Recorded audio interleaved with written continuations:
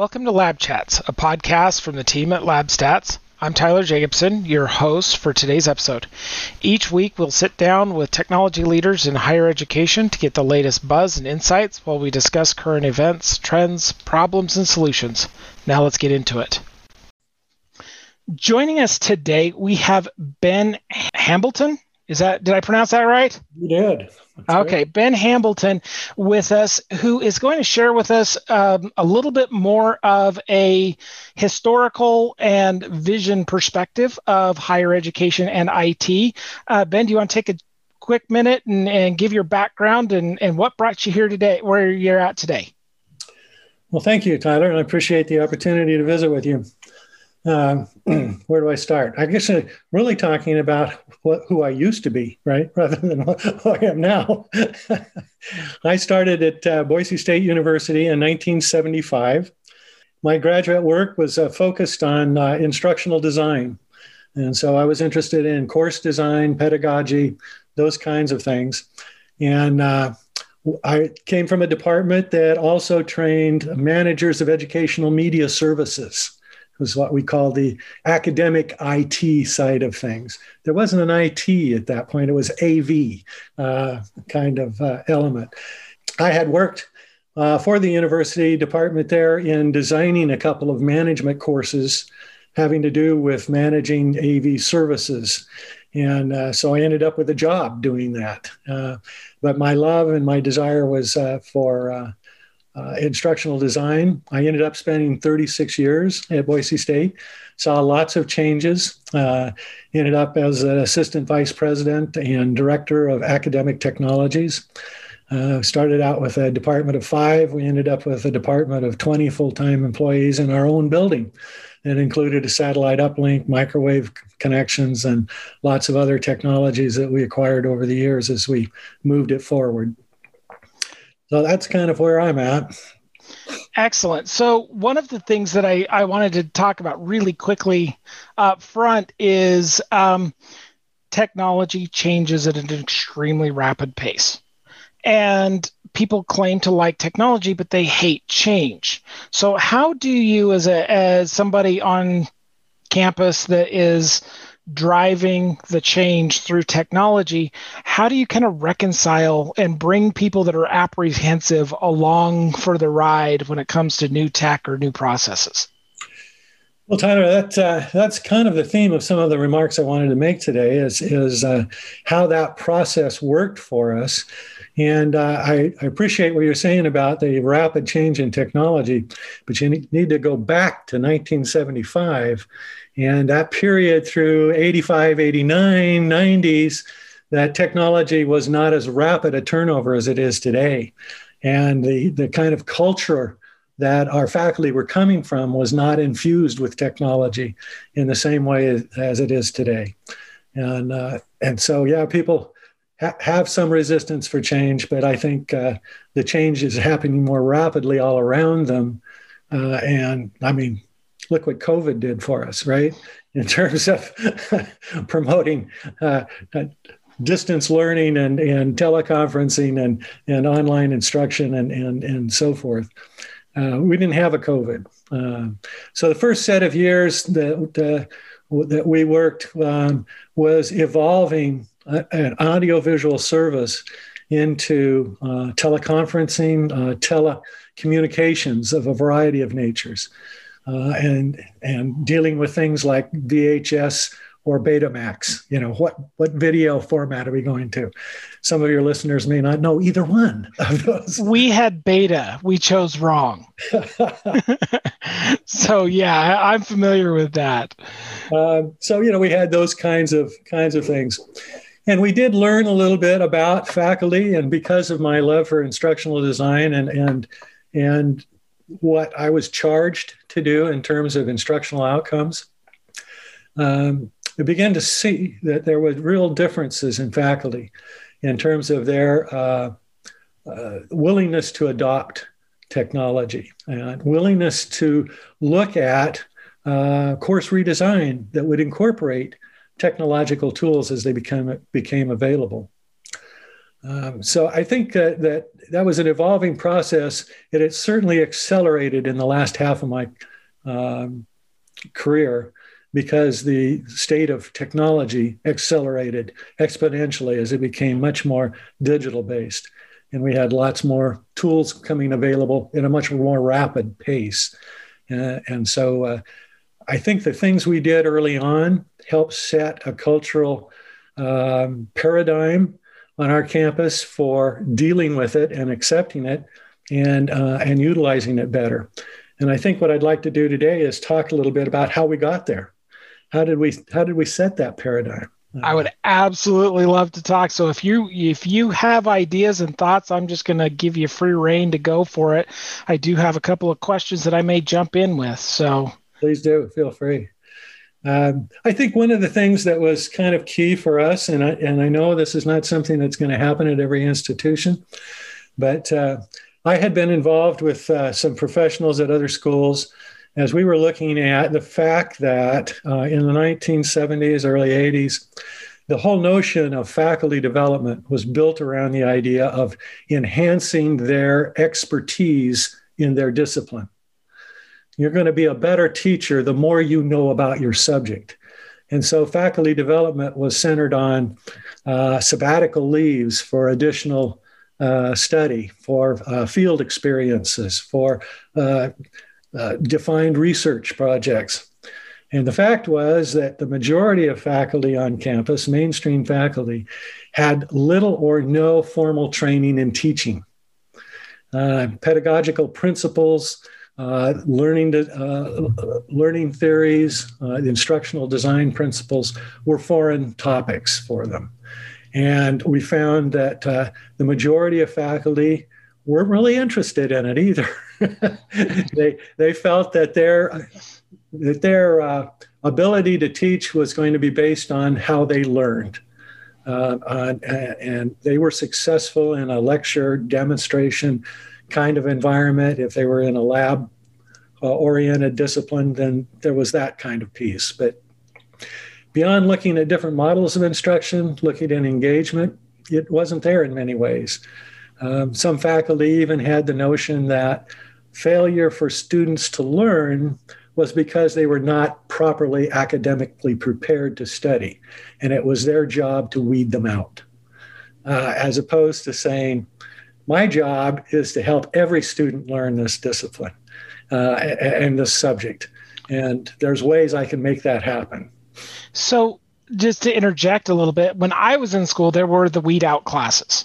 And they didn't really support those classes because if you couldn't cut it, it's best to find out early. And then you don't have student loan debt and they haven't wasted their time and you haven't wasted your time. When did that start changing? I think it began to change when people began to realize that most everyone is prepared to learn given the right kind of instructional model and given the right kinds of experiences. And I think always there was faculty on every campus, certainly on ours, that their focus was student learning. I want to excite my students about my subject, about my discipline. I want them to master it and learn it. And if they're not getting it, I need to figure out another way to do it.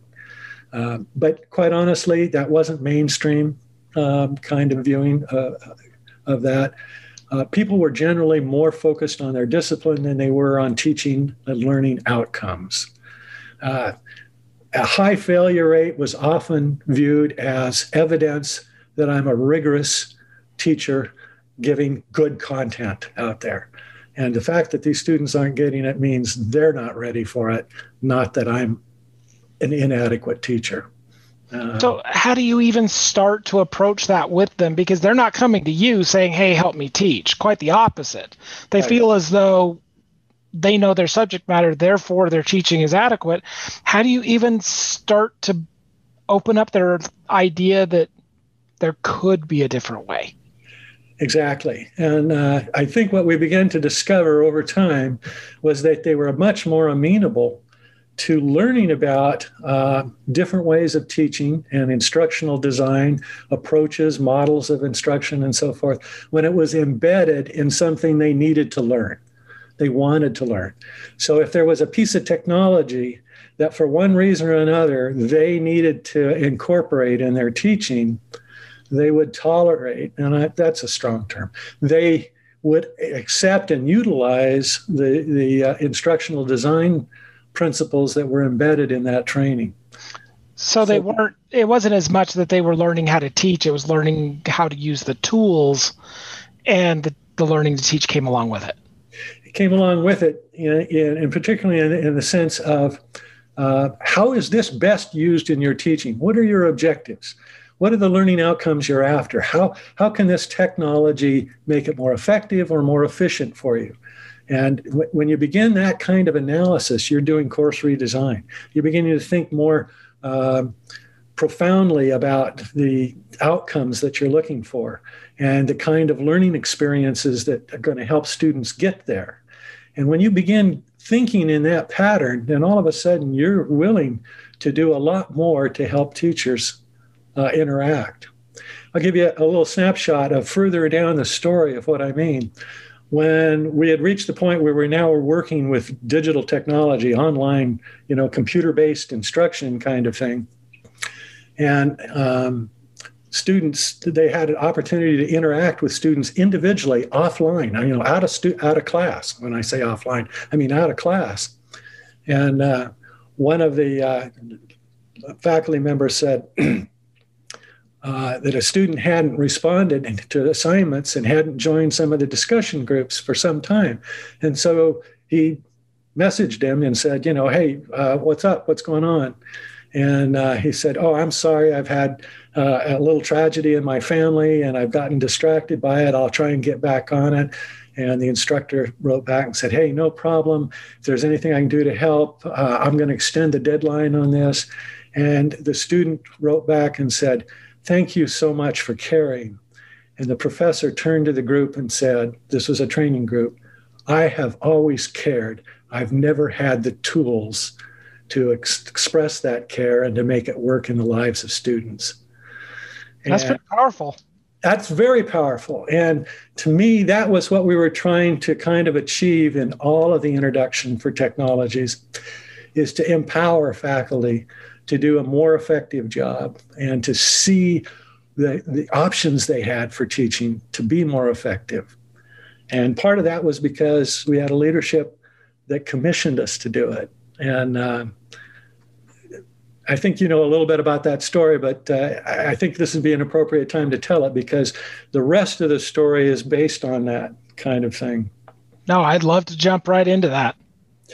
So as I mentioned and didn't finish, I was interacting with colleagues from several universities while I was at Utah State before I came to Boise State about putting together a federal grant for to create a new organization called the Northern Rockies Consortium for Higher Education.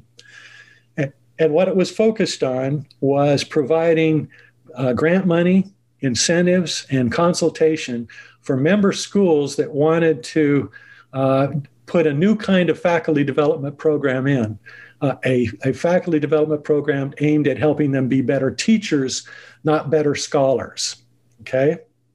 And so the acronym was called NORCHE. And we thought early on that one of the best ways to move this organization forward would be to have an advisory board of academic vice presidents. And so I asked my academic vice president, Dr. Richard Bullington, if he would be on the advisory board of this new organization.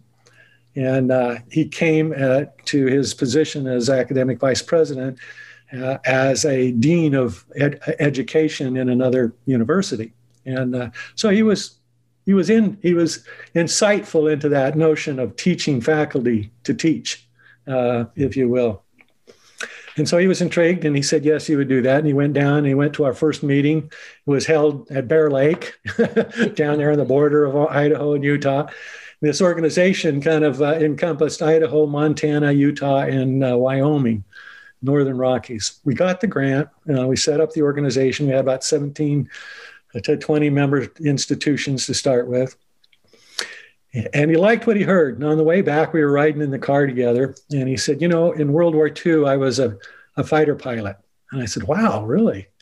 And he said, yeah. And he said, I want to tell you about an organization that really helped us in the war. It was a thing called Skunk Works. And I looked at him. I'd never heard that term. I said, Skunk Works? And he said, yeah. He said, I want you to be our Skunk Works. Well, I didn't know whether he was about to be critical of me or just what. But he went on to explain that the Germans had come forward with a jet fighter plane, the first jet fighter plane. And the Allies were terribly concerned that it would create dominance in the air power during the war. And so the military went to Lockheed Martin, who was building bombers and other planes for the military, and said, we need a jet fighter plane. It has to have these specs, and we need it right away. And so the company formed a secret organization that was commissioned to do this. They were given carte blanche for assembling their team. They were given organizational, freedom in terms of the bureaucracy and the normal organizational protocols. They could operate outside of that in this mission. They were to deliver a jet plane, the first to come out of the United States, out of the Allies, really, in 180 days or less. And, wow. And so they ended up in operation in a building off the campus of Lockheed Martin next to an old deserted brewery. And it stunk like heck. And it reminded them of a current comic strip at the time called Little Abner. And Little Abner characters operated a secret still. And among the secret ingredients were dead skunks. And they called their operation the Skunk Works. And so the members of this Lockheed Martin team that were putting this together, and they got the plane out in 143 days, I understand, that they prototyped and got this out. It's secret, a part of the organization, but not part of the organization, to be able to operate outside of the normal boundaries and protocols and bureaucracy of the organization. They called it the Skunk Works, and that name held for a long time. And the story of that after the war was the impetus for a lot of major corporations to create skunk work organizations to bring about innovations in their industries.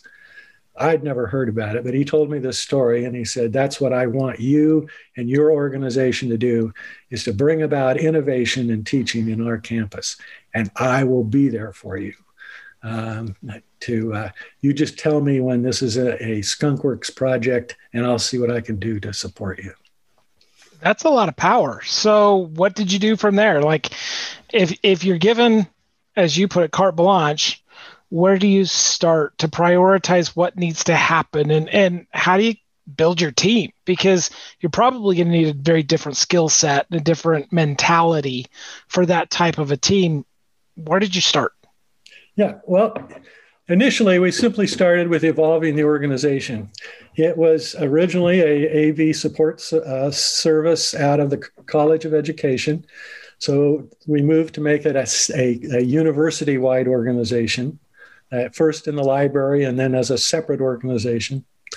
The first areas that we began to move into was telecommunications. We began looking at how we can use the telecommunications technology in the late 70s, early 80s to deliver education to off-campus audiences. So we started with microwave. There was a program called ITFS. It's a reserved frequency for short distance microwave point-to-point communications.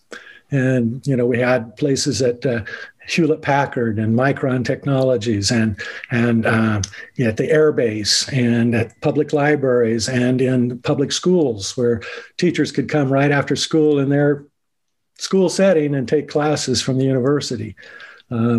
So that was kind of where we started with the telecommunication. We got a cable channel and began offering classes into the home. We started using Idaho Public Television, their microwave connections to the three campuses, the major campuses, Idaho State and University of Idaho and Boise State, to share classes back and forth. We began teaching. The whole thing became known as Boise State's Knowledge Network. And we experimented with radio. We also began teaching. The State Department of Education came to us and said, "We like what you're doing, but there are some small rural schools in Idaho that the students are handicapped because there's not enough students to warrant the expense for advanced mathematics and foreign languages. And so getting into some of the top schools, they are really disadvantaged. What can you do to help us?" So we began teaching Spanish over public broadcasting. We began teaching advanced math over it, using master teachers from the Boise district to teach to these smaller schools. And you did that was that through the public television? It is. It was through the public television. I actually watched a few of those classes, and it was quite entertaining because it was in a presentable, relatable way, and it was interesting because the presentation was good. And then when it came time for me to learn those in school, I was like, I've already done that. Because I grew up in a household where public television was one of the staples because it's one of the three channels we had. And so by default, I got to watch some of those programs. So I find it fascinating that you were involved in that and to learn some of the behind the scenes of how math came to public television. So I find that fascinating. And it worked really well. It was one-way video, two-way audio with classrooms set up in these small schools. And they bussed in students from the Boise schools. And they taught a class in front of them, and we captured it on camera with multiple cameras and the microphones. And it was kind of state of the art at the time in terms of video capture and delivery.